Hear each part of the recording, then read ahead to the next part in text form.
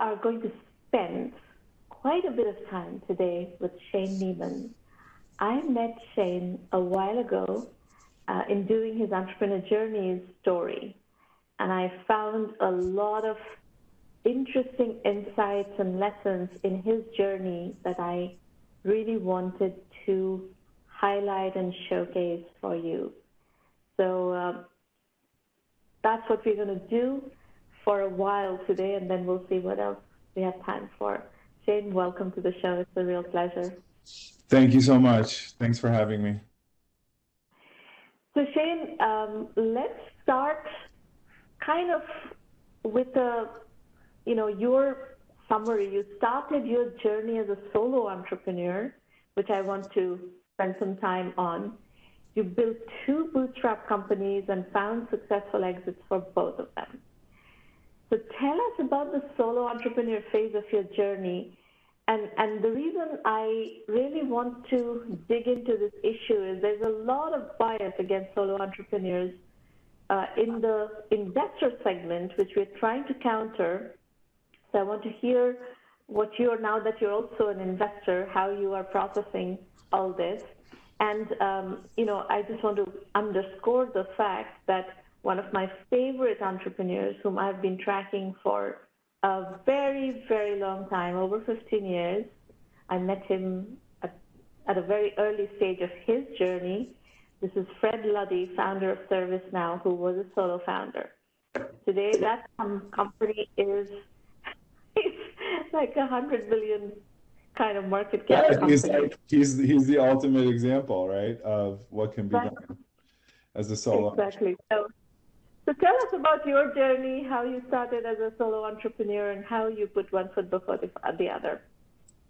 Sure. So I actually, preceding my solo entrepreneurship, I did a failed startup that wasn't a solo entrepreneurship. Out of college, I went to NYU. I actually went to medical school for, I had a degree in computer science, so I did the pre-med track, and I also studied computer science. So during college, I was working as a programmer and doing development work for various companies and some startups in New York City.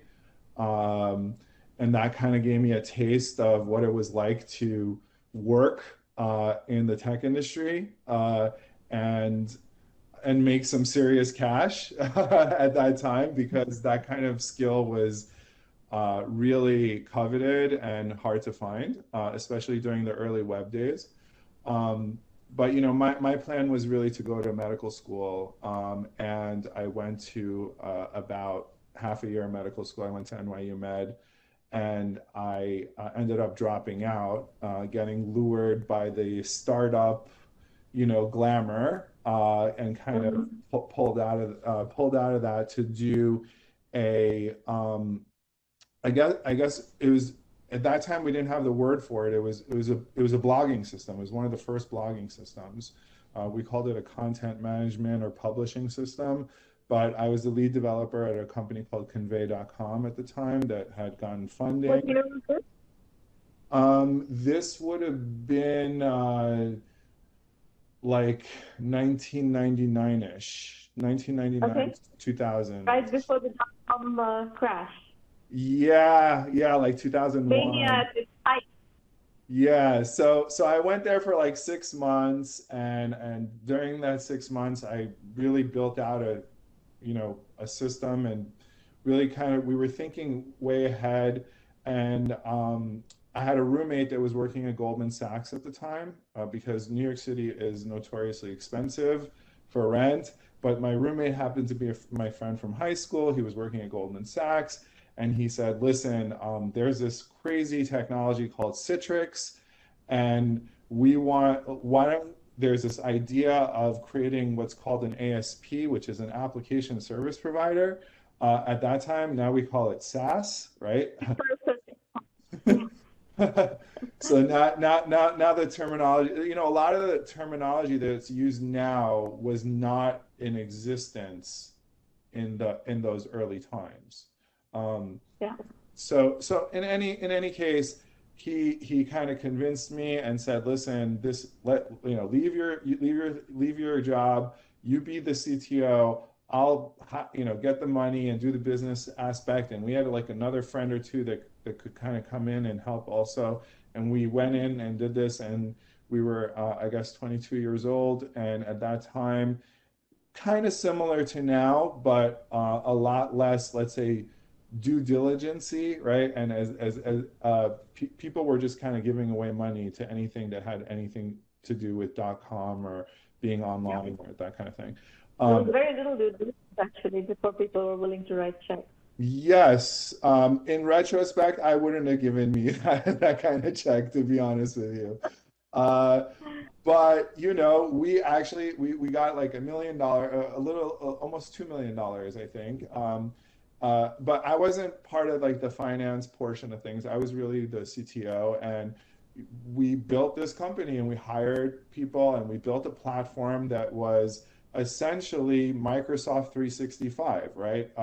We called it utilitizing computing because we didn't have the word for SaaS, because you had to Yeah. pay a monthly fee, like you would pay a monthly fee for your utility bill, right? And you Right. would get your apps delivered to you through a web portal. And we built an apps, essentially what was an app store, because you could pick which apps you wanted for how many users and pay for them on a monthly basis. And we hosted your files kind of like Dropbox. And, you know, it was this whole concept of you could get your apps and your office anywhere you were on any computer or any device by logging into this portal. Um, Suffice to say, because of the .com bubble burst, because of 9/11, because of being way too early for what we were trying to do, there was broadband penetration issues. There was also the psychological issue of businesses getting over paying, monthly Yeah. instead of paying for just like that. They just bought Microsoft Office, and that's how they thought it worked, right? So after that, I was pretty much completely broke, let's just say. I had saved something in the order of, I don't know, $75,000 or something like that, that I had put all my money into the business. We hadn't taken, and all the partners had, um, and we hadn't taken salaries. The the investors never put in all the money that they were supposed to put in to kind of keep us afloat. And I found myself in a situation where I had really no money. I kind of moved in with my girlfriend at the time to save on Hmm. rent. Um, and also, it was kind of weird because nobody wanted software engineers because all the .com companies went bust, right? Which is weird now, right? Because there's a huge demand for software engineers.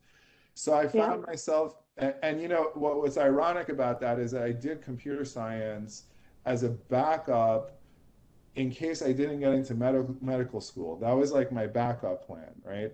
So even your backup plan doesn't sometimes work. So that's that's pretty interesting too. Um, anyway, so that's when my journey as a solo entrepreneur kind of started. Um, and it's kind of unique because it really is, kind of in an industry that you wouldn't really expect. And at that time, I just mentioned, I moved in with my girlfriend, and she was going to college in New York at the time, and she was, you know, doing, events and nightclubs and that kind of stuff. And I was going to them, and she was working there at those places. Um, and I really had nothing else to do because I didn't have a job and I couldn't find a job. And while I was there, I realized that, the whole event and nightclub and restaurant and bar industry was really backwards. And they were kind of doing things very manually and analog. They had printed flyers that they would give out in front of the places. They had people who would go around with a clipboard and write down your name and phone number to call you, and your address to send you postcards. Um, there was no way of people really finding out on the web about what's going on where. There was like a Yeah. Time Out magazine just came out, but there really wasn't anything. And that's when the idea for a company named Junebug came up for me. And it really just kind of started as like a website with just listing what events are going on because I had that insider information. Like this day is this place and this is going on, and just kind of starting as a directory and an email list that went on that way.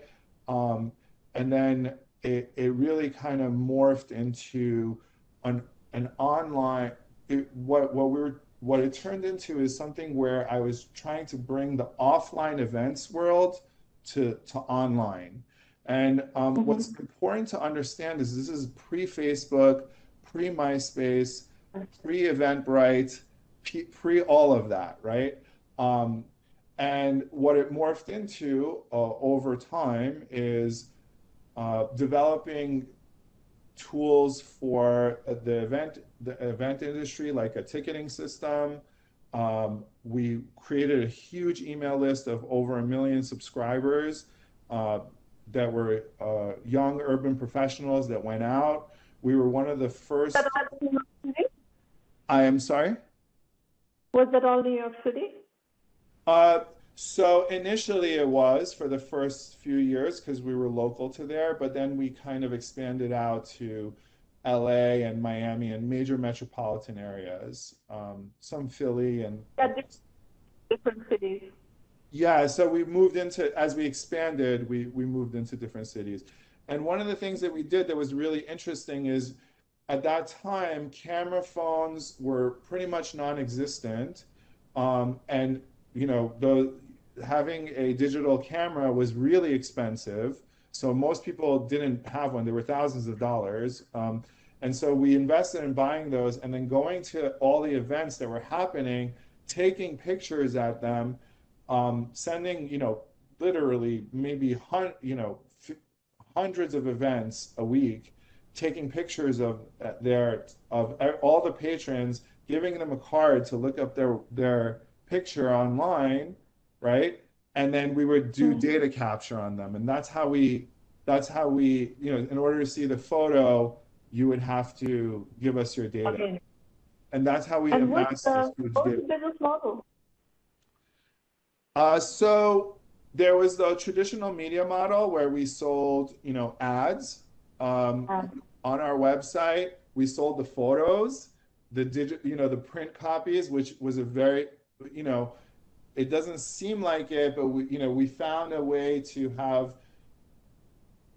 a third party printer, batch take them, and then you can sell them for pretty expensive, and they're very very cheap to make. We actually started doing our own events because we had our own database. So we started storing our own events, and those were really big money makers for us because nights like New Year's Eve and Halloween are nights that everybody goes out. And since we had our own database, we leveraged the database of people that we know go out because we took pictures of them, right? And we knew that, we would ask them information like their age, their sex, their, all this demographic information. So we could slice and dice the data the way that we needed to and target certain people. So we started getting clients like Johnny Walker who wanted to, do Johnny Walker tastings, and they wanted males that were 24 to 42, right? And so we could accommodate those types of things. And so we started getting sponsors, advertisers. So there was a whole ad revenue portion, and then there was a ticket sales portion. And then we started selling these tools to other event promoters, venues, that kind of thing. And that was a little bit over 10 years of my life doing that. How long of that 10-year journey, how much of that was as a solo entrepreneur and When did you switch? At what milestone did you switch? I was always, well, my girlfriend was a minor partner, and so when we started, so she was a partner, but this is one piece of advice is that in my experience, if you want to ruin a romantic relationship, get into business with the with the your partner, which is what happened with us. Although we were smart enough and civilized enough not to let that ruin our business relationship, because we had too good of a thing going at that time. So we both wanted to salvage that, and we were lucky that we were mature enough to do that. But not too many. But for the 10 years that you ran this business, you were effectively a solo entrepreneur. I was running the business, obviously with the help of my girlfriend, who was a partner also, but we were effectively a solo entrepreneur. I had all the tech experience. I was doing all the, initially when I first got started, I was programming all of it myself, right? And it was quick and dirty, and I got a $25 hosting account, and I don't even remember, there wasn't even GoDaddy then, right? Like I don't even remember what hosting company I used. It was some no-name hosting company that I used, and I had to figure out how to get the photos off the camera, because that's you take these things for granted, right? Like back then, just getting the photos off the camera onto your computer was a long, like complicated process, right? So anyway, I started really humbly. I built my own logo in the very basic Photoshop that I knew, right, on a pirated copy that I had on my computer. That I got from school at some point. I did everything really scrappy, and as much of it as I could possibly do by myself to learn. And also, I also feel like what was really important about that was that when I hired other people to do things, I was able to really understand whether or not they were doing it correctly or not, because I had done it before. Right. Yeah. And that was a real advantage that I had for myself. And we started. What kind of revenue level did Junebug get to? We were doing tens of millions at the end. We were doing tens of millions of dollars in overall sales. That was a mix of both ticket sales and also ad revenue. And you did all the ad sales and everything on your own? Initially I did. I remember I got the first advertiser I got was a boutique that was doing a sample sale, and they asked me how much I wanted to send out an email blast, and I said $5,000. I just made up a number, right? Whatever I thought was really expensive at that time. And they were like, okay, come pick up a check and we'll give it to you. We'll do it. We'll send it next week. And I couldn't believe it, right? Like I remember I was walking with like a huge smile on my face to get this check from this place that was like, I don't know, 10 blocks away. And then we sent out the email blast and they did really well. And they were like, we want to do this every month and that kind of stuff. So initially I did, but then we hired a media team to start selling the ads. And to deal with bigger brands, you really need to do that. So is that an agency that you hired? You still remained kind of like a solo entrepreneur, and you hired an agency to do the selling, because you're saying that you did this, multi-million-dollar business or tens of millions of dollar business as a solo entrepreneur almost. Yeah. So we hired. Yeah, they were like, they were like 1031 guys that you can, or 1099 ones. 1099. Yeah, 1099 guys can kind of help. And then, and we, at the end of this, what ended up happening is that, one of we would send emails a lot, right? And that was a big source of us kind of doing ticket sales and also doing, uh, we would sell the email list to do ads. So there was a whole ad component to that too. And as time went on, the efficacy of email got worse and worse Yeah. because when we first started, we were the only game in your inbox, right?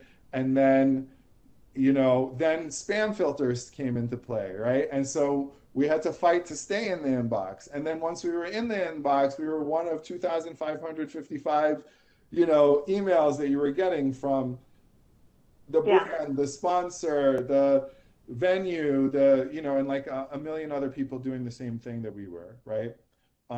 Yeah. And plus every e-commerce company you can imagine, right? So I was looking for a way to cut through the clutter at that time. And in 2005-ish, late 2005, 2006, there was the rise of texting in the United Yeah. States. And, I started, I had a BlackBerry and, it was easier to text. And I was thinking to myself, wait, how do we, we're sending all these emails. How do we text everyone? We have everyone's phone numbers and they opted in to get communications from us. How do we send them texts? And, I did a couple Google searches and I was kind of looking for a constant contact or a MailChimp type thing that was for texting. Uh, Texting.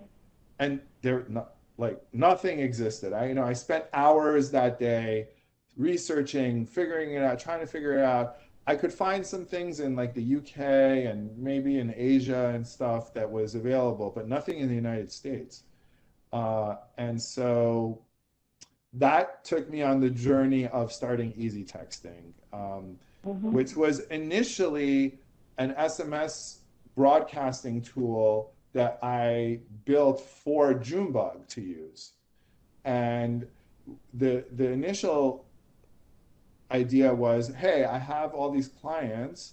I'm going to give them access to this SMS broadcasting tool that we use internally also to send messages to our database, and these other clients have their own database, and they can start sending texts to their recipients, and we'll charge them a fee to do that, and Yeah. it subsidize the tremendous cost of building out this software. That's what I was thinking initially, right?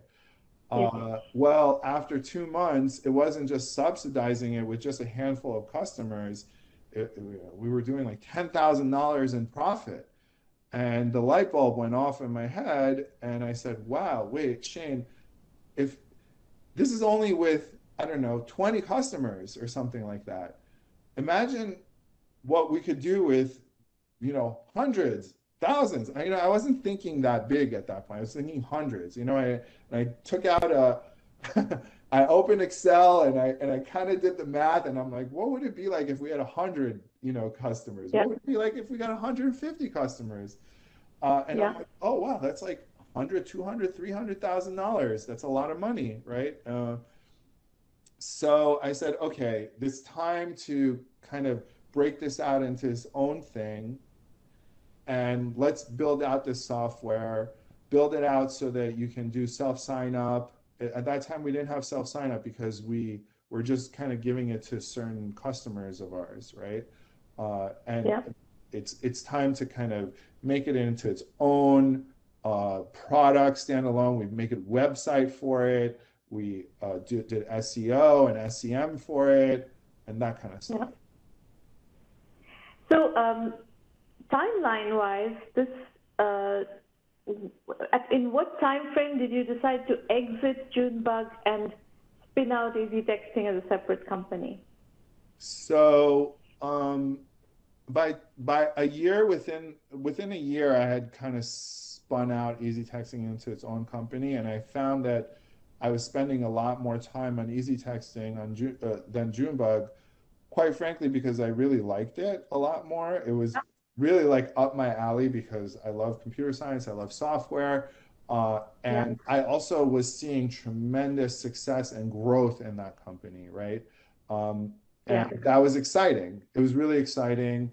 I also saw the TAM being much bigger for that, and the you know essentially what was weighing down Junebug at that time was the advent of social media, right? So Yeah.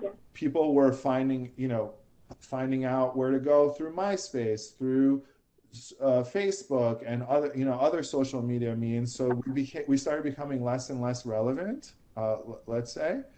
And so I had an opportunity 2 years after I started Easy Texting, so around 2007, 2007 or 2008, I exited Junebug and I sold it to a strategic competitor of ours. Um, And and did they just come to you? Did you approach them? How did you find that exit? we actually we were friendly, but we were fierce competitors. And so I approached him and I said, "Listen, something's got to give. Um, I'd be willing to discuss, selling the company if that's something that you're interested in, and that way, you can get rid of this crazy competitive where we're driving prices up for us for each of us." And we came to terms that made sense for both of us, because I think And what level of an exit was it? um, it was it was a large exit, but we also had, because I was a solo entrepreneur, had a lot of debt, so I was using debt during that time, so I I had to see. pay down some debt. I had smaller, partners that I had to pay out, and I also had been financing the growth of Easy Texting myself, right, through my Right. own money, and I took the majority of that money to supercharge the growth of Easy Texting from there, because Yeah. Great. I really believed in it that much, and I was willing to kind of go like almost all in, all chips in kind of situation with it. And were Um, there other people involved in easy texting, or were you doing that also as a solo entrepreneur? no, I did that by myself. Oh, But I did hire employees. So I had employee. I didn't have like partners. I was a CEO, and so yeah.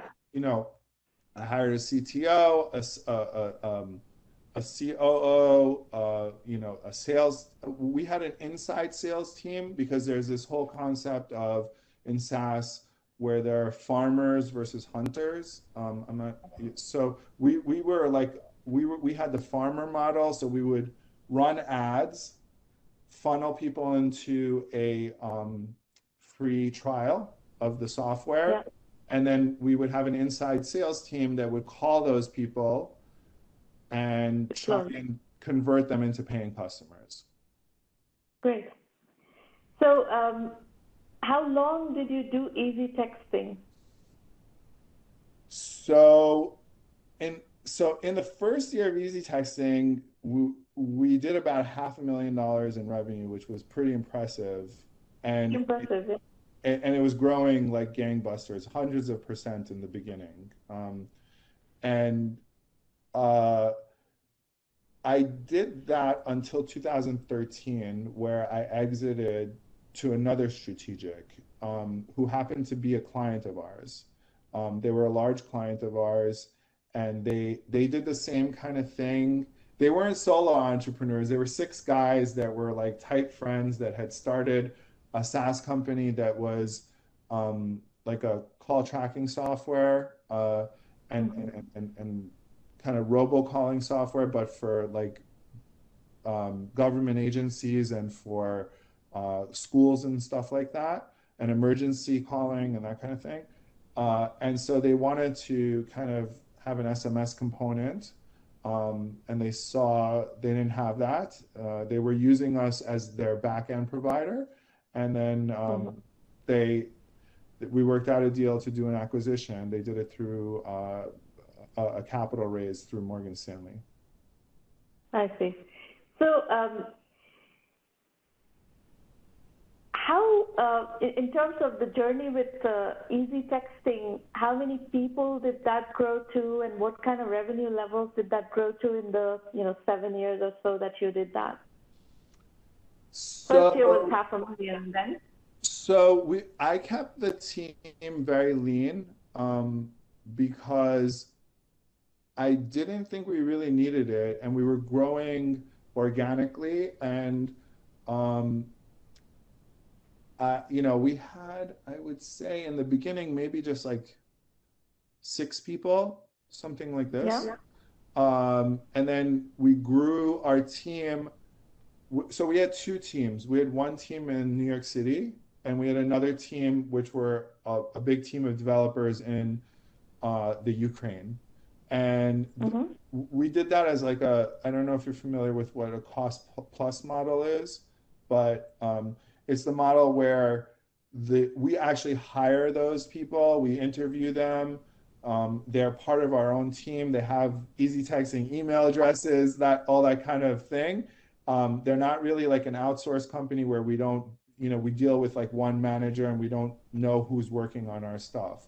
So we considered them part, Easy Texting employees, but we had to pay them through a third party, and they did all the HR and all that kind of stuff because there's a lot of complications with having, doing payroll in Ukraine and all that other kind of stuff. So we kind of abstracted that away from us by hiring somebody, another company. I think by that time we were probably in the order of like 20 to 25 people, something like that by the end of it. We were doing close to a little bit over 10 million recurring revenue by that time, ARR. All these techniques that you are describing of, even when you were doing Junebug on your own and hiring an agency to do ad sales, and in the case of Easy Texting, hiring a team in Ukraine to do your development work, these are the classic, techniques of building capital efficient company. You can do a lot with being a solo entrepreneur by hiring agencies to do these things. And we are huge fans of these techniques because we are huge fans of capital efficient entrepreneurship, of bootstrapped entrepreneurship. And I will flat out tell you, I'm a huge fan of solo entrepreneurship. So, which is why it bugs me tremendously when I have to counter this bias, industry bias, that solo entrepreneurs are not popular with investors. And that's when I, point to people like yourself, Shane, and also people like Fred Luddy, who have built very successful companies and found exits and so on as solo entrepreneurs. So congratulations. It looks like you've followed the textbook model of what we teach in 1 million by 1 million.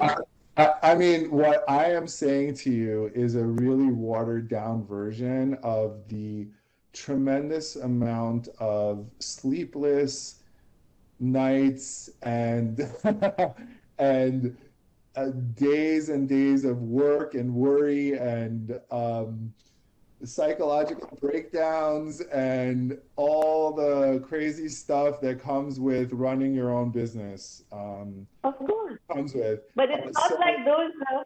It's not like those facts are not true when you're running a venture-funded business. That is true. On top of everything else, you have these investors sitting on top of your head and hitting you like, when are you going to become a $100 million company? And we need you to do that within 5 years, and that's also pressure. There's something to be said by that if you bootstrap your own company, you're only responsible to yourself, and you set your own benchmarks, and what is sufficient for you is very different than what is sufficient to a venture capitalist and what they want to see as a return. Thankfully I ran my business not to run it to sell it. That's eventually what happened, right? Yeah. But I wasn't in the mindset of, okay, I'm doing this business and like I'm gonna grow it to this much revenue and then I'm gonna sell it and like or I'm gonna do this or that. It kind of happened organically and I Yeah. really ran my business for it to be profitable, right? Yes. And for You don't it, have a choice. If you're running a bootstrap business, you have no choice. You have to make it right, profitable.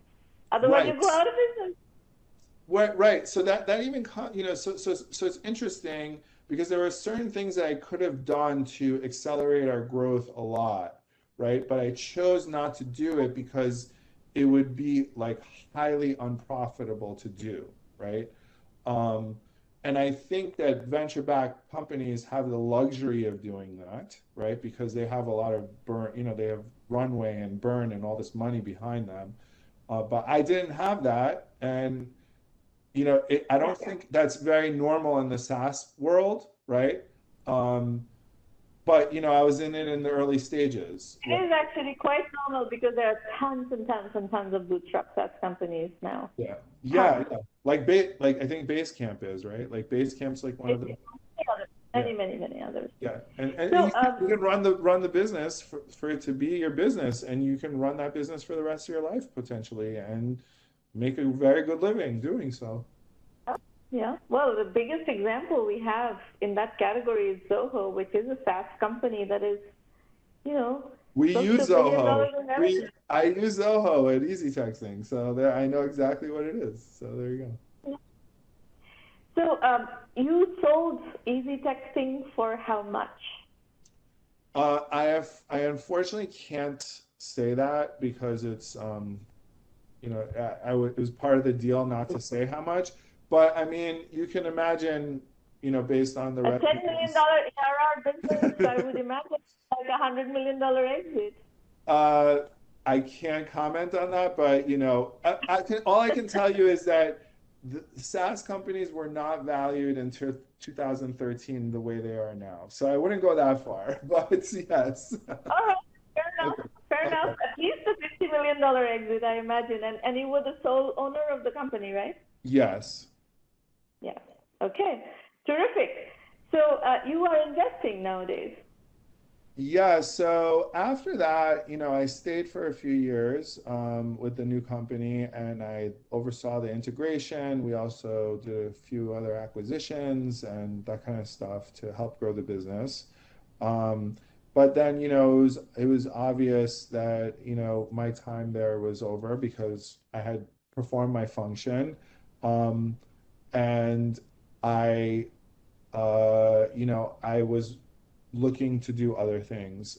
And I think what was really interesting me at that point was looking for other companies and other entrepreneurs, not necessarily in the tech space, in any kind of business, that were, really smart, really savvy, thinking differently, doing interesting things, and, would need not just money, right?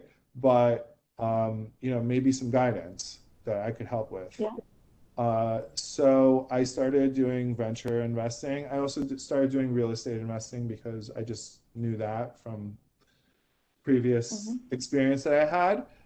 So I was kind of doing both of those things. I've been doing both of those things for the last, let's say, 7 years or so. Um, so In that that's context, give us a little insight into what kind of tech stuff do you like to invest in? We only do tech, so your real estate investing and non-tech investing is of less interest to us. But within sure. tech, what do you like So to invest in? actually, let me tell you something interesting, right? So I did a very seed stage investment about a year and a half ago in a prop tech company, right? So that's interesting. Okay. So that kind of Okay. married um, Yeah. both the technology and real estate uh, Yes. knowledge that I have. It's called the Resi Desk, and what it does is made for residential property owners and managers. Mm-hmm. Like multifamily, like apartment buildings and that kind of stuff.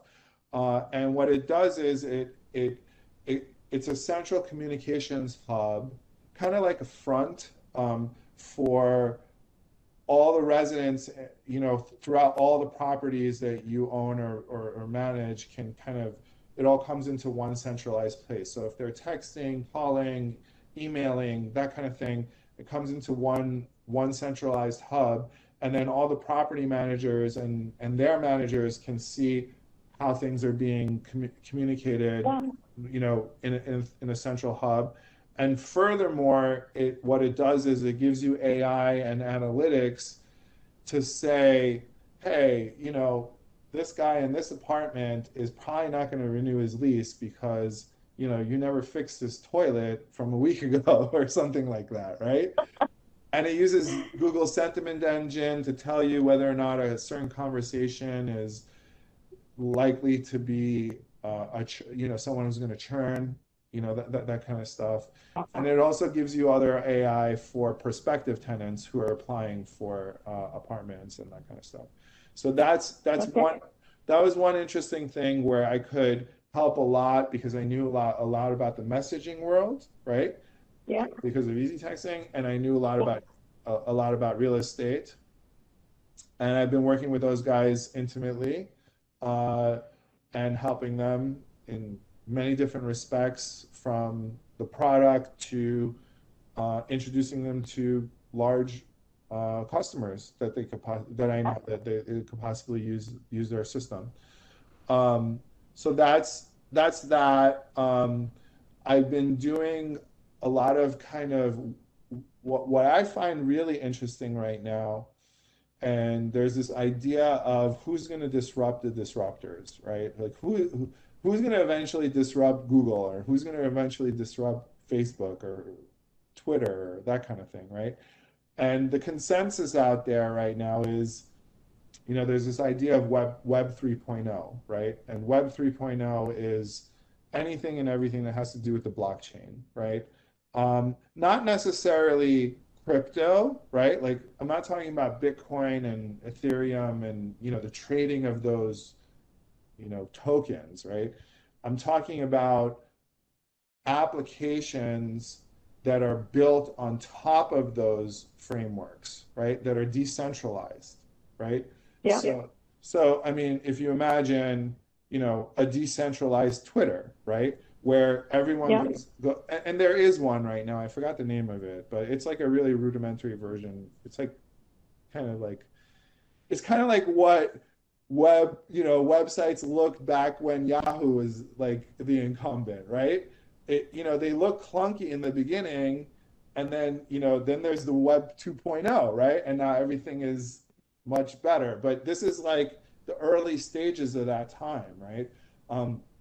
It's clunky.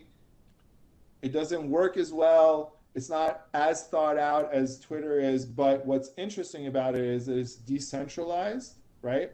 And before you come in, you know what the rules are, right? And so you can rest assured that unless there's a huge community consensus, those rules won't change, right? And Twitter changes the rules or bends the rules all the time, right? It's because it's a centralized system. And there's a lot of power in decentralization. And the thought is that if you could use something that's decentralized, and it takes away the incentive of the company that has centralized it from changing the rules on you constantly, most people would prefer to use that eventually. Okay. So there's a lot of stuff that I've been looking at in that realm of applications built on top of the blockchain, and not as obvious as like the financial stuff that people are talking about, right? Like DeFi and that kind of stuff. Just stuff that are like much. In that process, have you met any entrepreneur who is trying to merge the world of art collecting and blockchain? Yeah. Well, I haven't met them, but I've seen some decks and stuff on this. Well, if you can locate them, can you send them to me? Because I'm looking for entrepreneurs who can. I have a concept that merges those two that I've published, and I'm looking for an entrepreneur team to execute on that. Well, there's a lot of tech being developed where they're giving you the tools to create your own NFTs, essentially, right? So to No, create I'm your, looking for somebody who wants to run a marketplace, actually, oh, okay, of yes. art collectors, but that's blockchain hinged marketplace. I would imagine things like Sotheby's and stuff will eventually move to that model too, but who knows? Let's see. Like they're starting to sell NFTs too, right? These Oh. big auction houses are starting to sell them, but and Well, eBay Jamie Lee eBay just has announced, uh, yeah, that bandwagon. yeah, eBay just announced But that it's they're going to allow you have the NFTs. So, those are the types of things that I've been looking at. I've done some other kind of, let me think of some other kind of tech. I've done some kind of robotic. I like robotics or anything that can be automated. So there's a company named Robotire that I invested in that does automated uh, tire changes, and have already gotten some traction with some customers, and their Mhm. technology is solid. Those types of things. I have an augmented reality company that is operating in the real estate market, so that may be one that I will send you. Yeah, yeah, that's a big thing right now, especially what I think COVID accelerated that, right? So, Yeah. a lot of people now, it's funny, a lot of brokers tell me that what they want now is before they actually physically go to see the place, they want to FaceTime to see the Exactly. place and then decide if they Exactly. want to see the place, right? That's right. Exactly right. But that requires the back end to be viable at scale. Yeah, for sure. So if you could pre-do that, right, that would be great. So it's like you take one recording, they look it, and then they see if they want to see it or not. Yeah.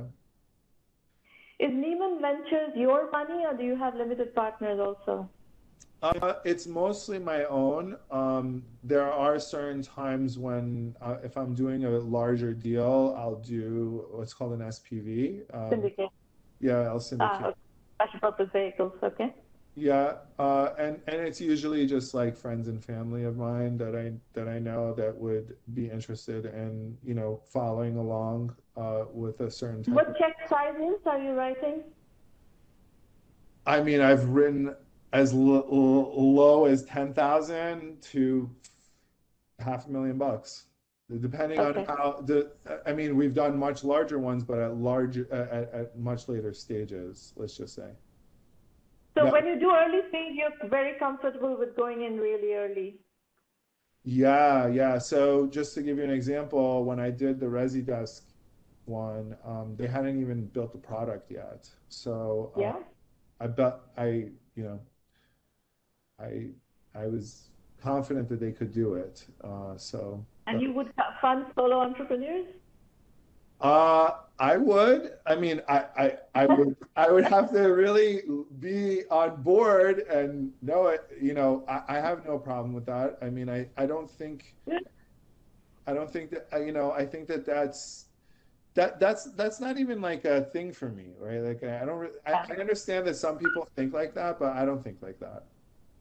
Good, very good. Well, it's a wonderful conversation. I'm Yeah. sure our audience would love that, both What live as well one as the interesting recorded. thing, just to add, is that I did bootstrap several of my former employees with seed money, because after Easy Texting and after Junebug, they got their own ideas, right? Yeah, They saw what was wonderful. going on, and I knew how good they were because I worked with them for years. And what Yeah, better, like that's the best place to absolutely. ever invest because, yeah, Absolutely. Fantastic. yeah, Fantastic. Congratulations. Wonderful journey, really, Shane. I thank you. love your story, which is why I invited you back, and I wanted you to tell the story to a different audience. And Sure. we'll keep in touch. We'll probably send you some stuff to look at. My pleasure. Thank you so much for having me. Have a great day. Take care. Bye.